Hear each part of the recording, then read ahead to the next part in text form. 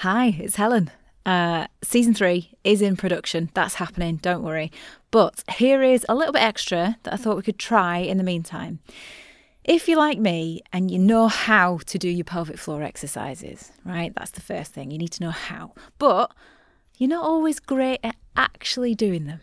Well, here is a 60-second squeeze-along guide with Elaine Miller, comedian and fellow of the Chartered Society of Physio. And you can listen as many times as you want to.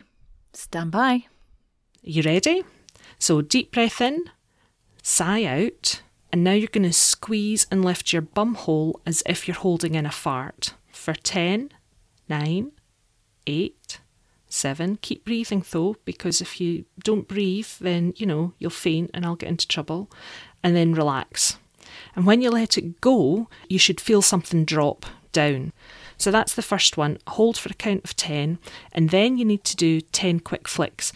So for it, you need to imagine, I'm going to have a fart, and you squeeze and lift, and then, no, it's all right, it's gone away. And you do 10 of those in a row. So you're going to squeeze and lift and relax, squeeze and lift and relax, squeeze and lift and relax, squeeze and lift and relax, squeeze and lift and relax, keep breathing, squeeze and lift and relax, squeeze and lift and relax. And last one, squeeze and lift and relax. And that's it. And you need to do those 2 exercises 3 times a day for about 3 months. And if you do that, then about 3/4 of women with stress incontinence will be dry. So hold for a count of 10, 10 quick flicks, 3 times a day, every day until you're dry, and then once a day, every day until you die. Elaine Miller, what a legend. You can find her on Instagram at gusset_grippers.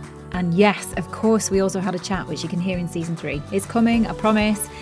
If you need a bit more advice on how to do a pelvic floor exercise, I'm going to put a link to a video in the show notes, which is hopefully going to be helpful for you. That's it. Get squeezing. Bye for now.